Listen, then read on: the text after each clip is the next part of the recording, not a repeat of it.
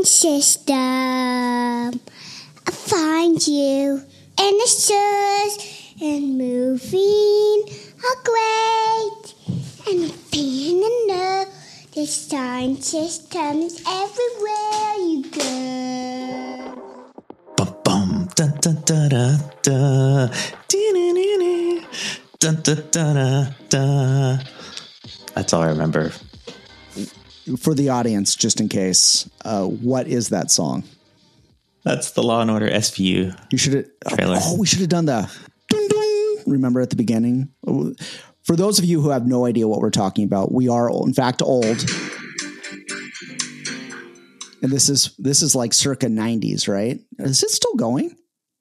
It's still going, but yeah, we can't play clips in the interest of not getting pulled from any sort of service. So just got to be very careful. Welcome back to the Design System Office Hours podcast. How are you doing, PJ? I'm doing well. There's no rain. It's great. The sun's out. It's almost spring. Loving it. How about you? What are you up to? Oh yeah, this pulling weeds. Not building fences. So. Living the good life. Or pausing that podcast. We're pausing that podcast series. PJ and Davey build fences. It's gonna be a very popular podcast. But I played the Law and Order clip, or I hummed it, because we wanted to talk about governance, and we've waited over 30 episodes to talk about something that is so controversial, so political, and some may say paints us in the picture of being design dads for our team. Sure. I find this to be a really funny conversation. I don't know how we got here, but it's comical. And I look forward to digging into it with you. Yeah, we were going to talk about another topic that we might record after this, but one of the things that I think brought us here was we're talking about in terms of what are the few things if you were starting a new design system today, or if you are on a new design system team, what were the things that you would want to focus on? What are the pillars? And previously at Disney Streaming, it was all about component libraries and the design artifacts themselves. And then PJ was saying that he took an opposite approach and focused primarily on documentation. And one of the, I think, major things that we see as a crutch as when, even if we had both sides of this, when it comes time for design review or giving feedback to designers, we can't leave any stone unturned. So there needs to be bulletproof evidence and examples of how to utilize a thing. Otherwise, like there's a risk that it may be utilized improperly or et cetera. Yeah, it's funny because we constantly are looking for the one thing. If you just do this one thing, you're going to win at blah, blah, blah. You're going to succeed.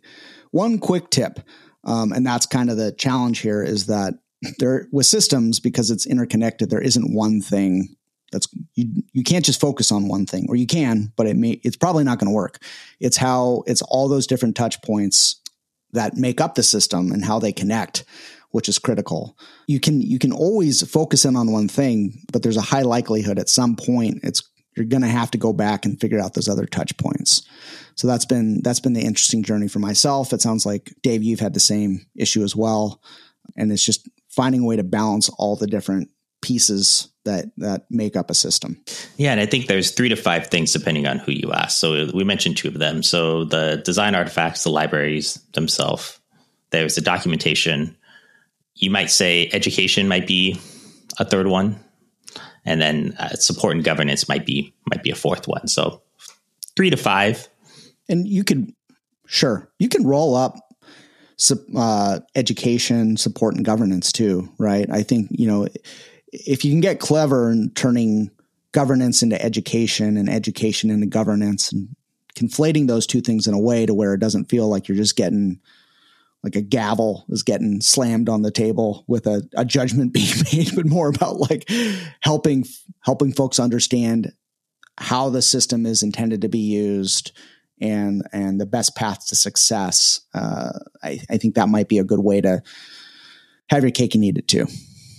Yeah, the definition, I would say, one of the definitions I would say for the design system, at least either the documentation or the artifacts themselves or the coded components. We'll talk about the coded components a little later, but it's supposed to be the canon of the thing. So the documentation should be your written source of truth, your narrative of what this thing is supposed to do. And the design artifacts themselves would be the design canon. And I think at Disney, we were maintaining both components, screens, and templates. And, we joke about this a lot. It was a little bit of a fool's errand, always keeping those page templates refreshed, but it became the canon. And it was something that designers always knew to go to that first. Well, we didn't have documentation, so they're not going anywhere.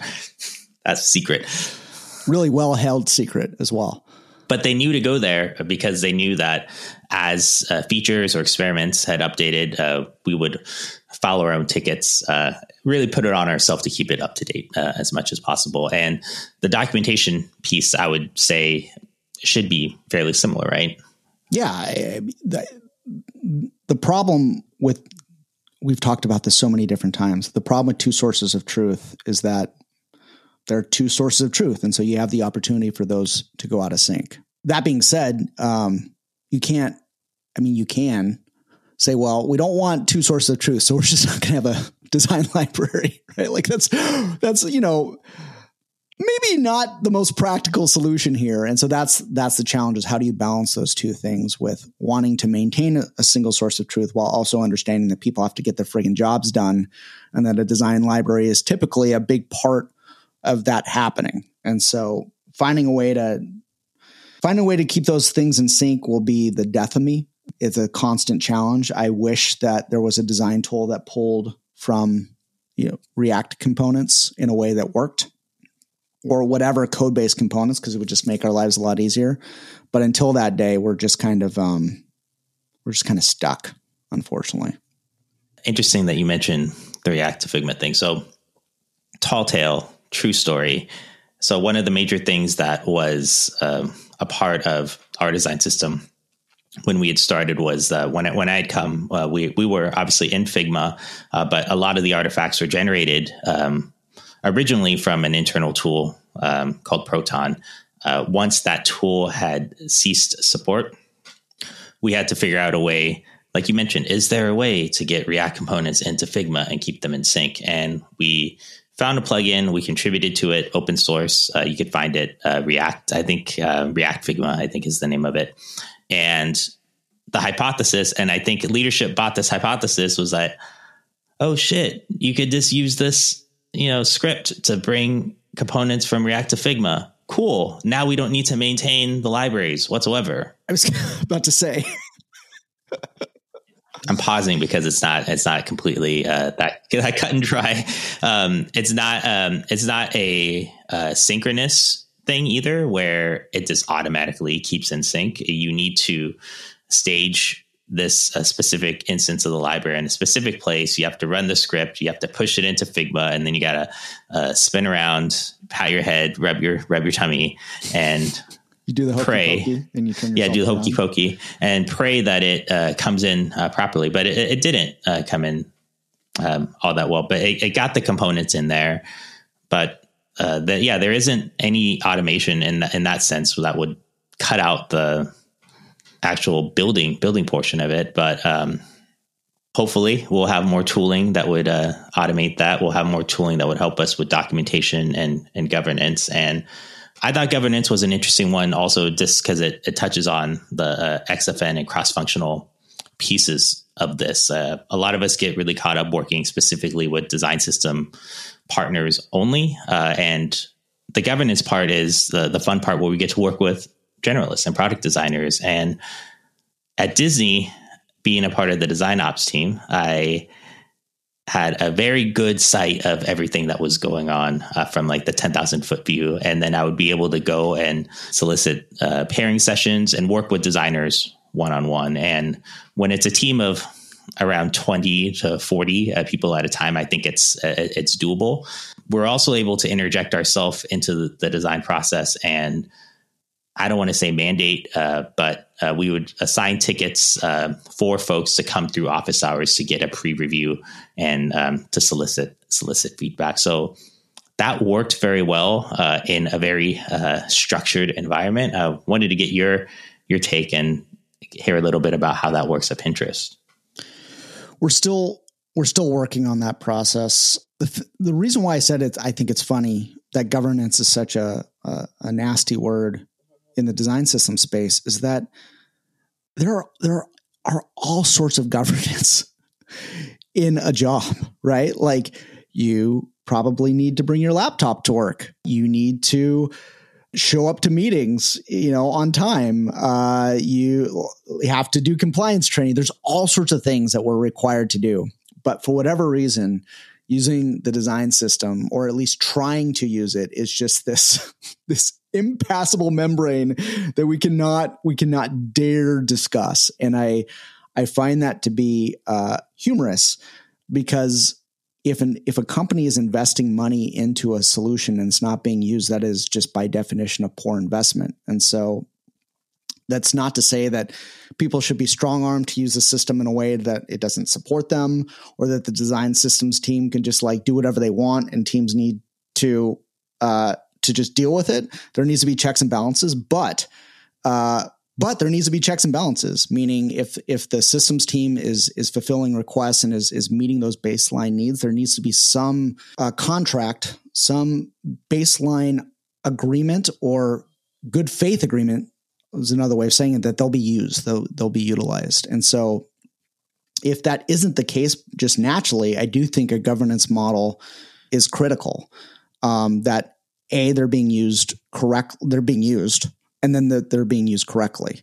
That's the other challenging thing. Sorry, I'm dragging on here. I'll be really quick. Adoption is this big topic within design systems. The problem is that adoption is not something you can just measure objectively, because it's not just what's being used, it's how it's being used. If you put a button down for someone to input text, that's probably bad adoption, right? So a lot of this comes down to how components and patterns are being used within the context of a product.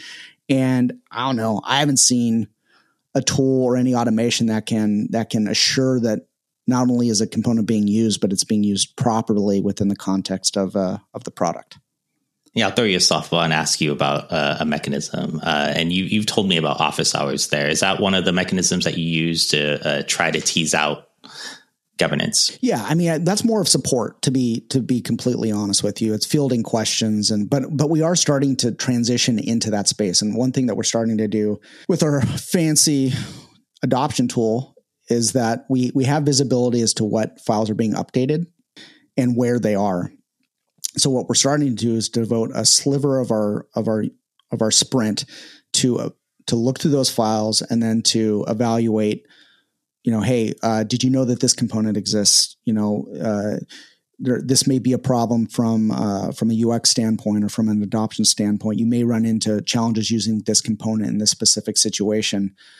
Just going back to trying to put it through the lens of education, but hopefully guiding folks to using Gestalt in the proper way.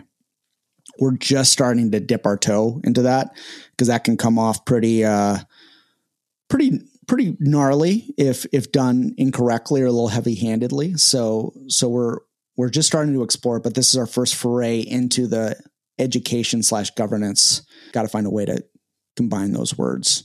Yeah, support is a good lens to look at it, right? So that's how at Disney we were able to participate in live design and have designers show us work in the file. Because in crits, we have a lot of presentation decks, and it's not really feasible, or it's not possible at that time to go ask more minute questions. Like, are you using the right type selector? Are you using the right color? It looks like you might be using the wrong Disney blue or, whatever.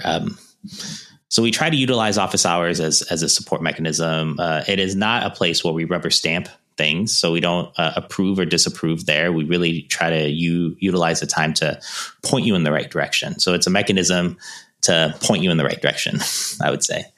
The other thing too is that one thing I've been running, just kind of floating ideas by, is that if you want if you want to inject an industrial grade amount of bias, have the design systems team approve a design, whether it meets our standards, right? Because they're going to look through everything through the lens of the design system. So one thing I'm floating is, could we have a neutral third party say, hey, these are our standards for quality. Part of the quality rubric is using our design system. We think that, you used it correctly in these cases. We think you could use it differently in these cases, to where we're not involved in those conversations. We're not over biasing on using the design system. And basically we can say, hey, look, like, it wasn't even us that said it. It's this other team that has no skin in the game about the design system making these arguments. They'd obviously have to be well versed in the design system, understand how to use it, proper execution. But I think having that third party could help diffuse some of the potential conflicts of the design system team saying you're not using the design system enough. So that's kind of where I'm thinking about it, just trying to avoid any political hubbubaloo with us enforcing governance. That's an interesting thing. I say in many respects, like at Disney, when we were hot and heavy on governance and really had the system going, we had the advocates from the engineering team advocate for us. And they were, in fact, a checks and balance for us. So if they see something's not mapped to a color selector, a type selector, they would flag it and they would tag us in it. So they were, in a sense, the eyes and ears for us while they were reviewing work in situ. And that was beautiful. And it's beautiful to have extra advocates, whether it's engineering or design. I think ideally what you're mentioning might be a good role for someone that is like a heavy consumer of the system. They may be building custom components. They may be a contributor to the system. So I think any of those roles might be a good person to tap to get some additional eyes and ears on this. At Disney, it was a very heavy-handed process where we had 2 specific engineering handoff meetings, and I wasn't a big fan of them because if you imagine like how tedious sprint planning could be, for instance, and sitting there waiting for your name to be called, that's how sprint planning was at Disney anyways. You would sit through this hour to 3 hour engineering meeting. Yes. Where they go over ticket by ticket, read the description, read the exit criteria, click on the artifacts, get feedback.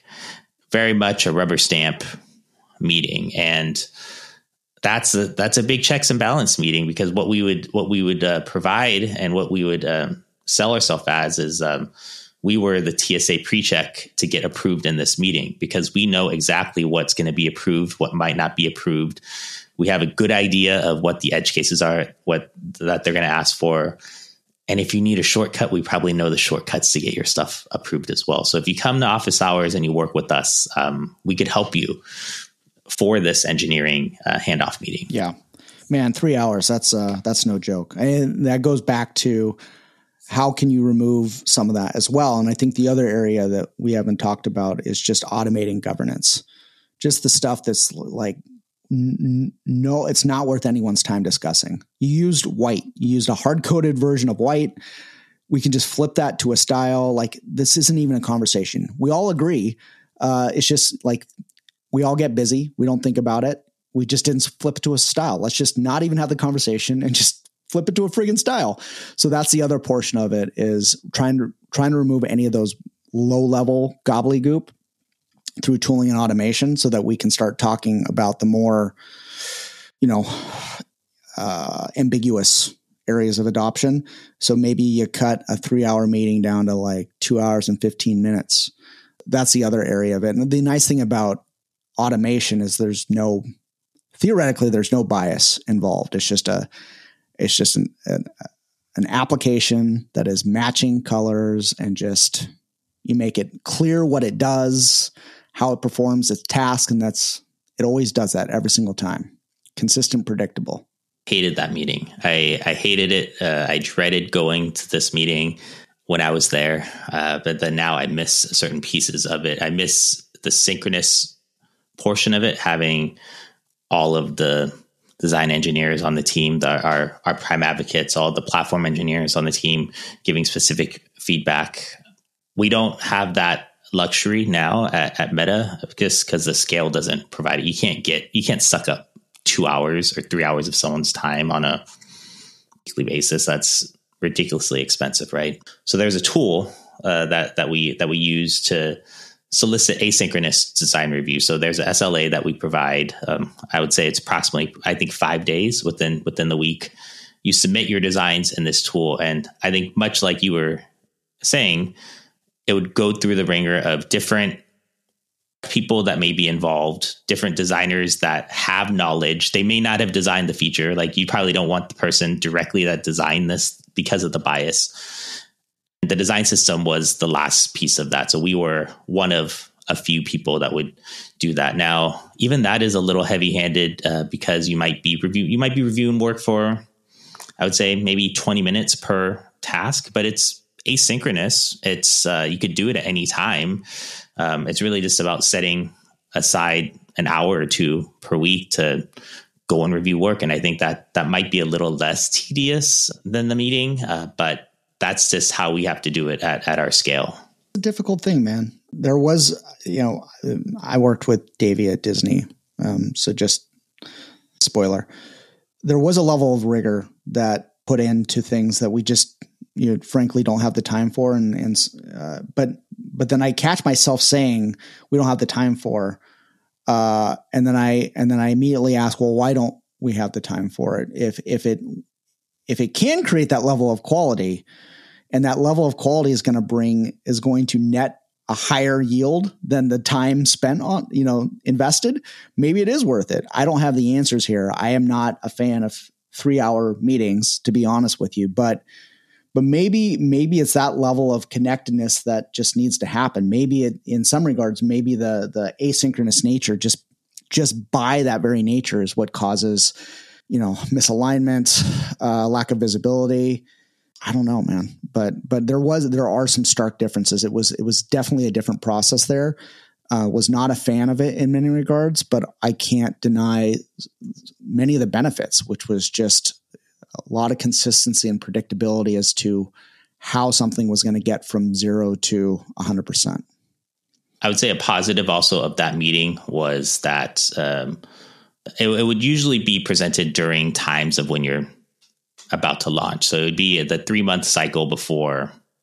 6 month cycle before launch.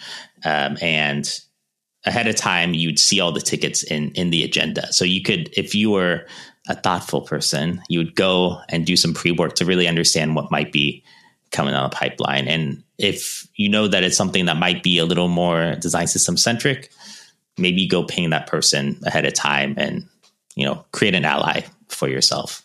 Yeah, it's interesting, man. It's almost like a tale of two different ways of working.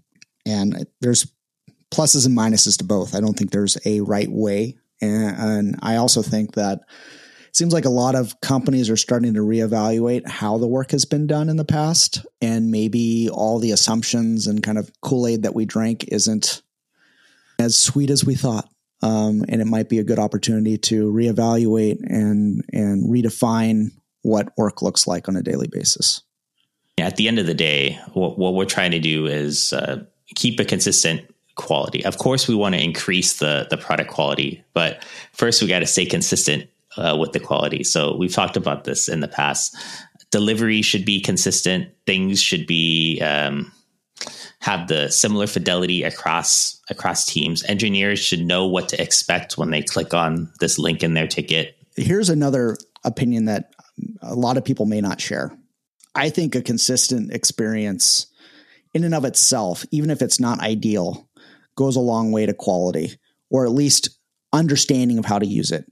If you have like just huge variances, like one screen is this beautiful, well thought out, well constructed experience, and then the next one maybe equally, but in a completely different way, you're putting someone through a rat maze because they're having to learn a different thing every single time. Now, imagine there's variances in quality at this point. So now you have this great thing that works one way, and then a not so great thing that works in a completely different way, and then a mediocre thing in another way, like as tough as it may sound, like just keeping something consistent, even if it's not perfect, at least someone has a chance to learn how the freaking thing works.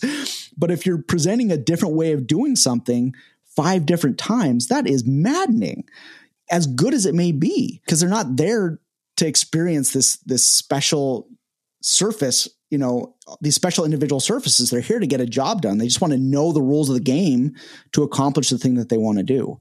So consistency is boring. I admit it. It can, some may think it stifles creativity.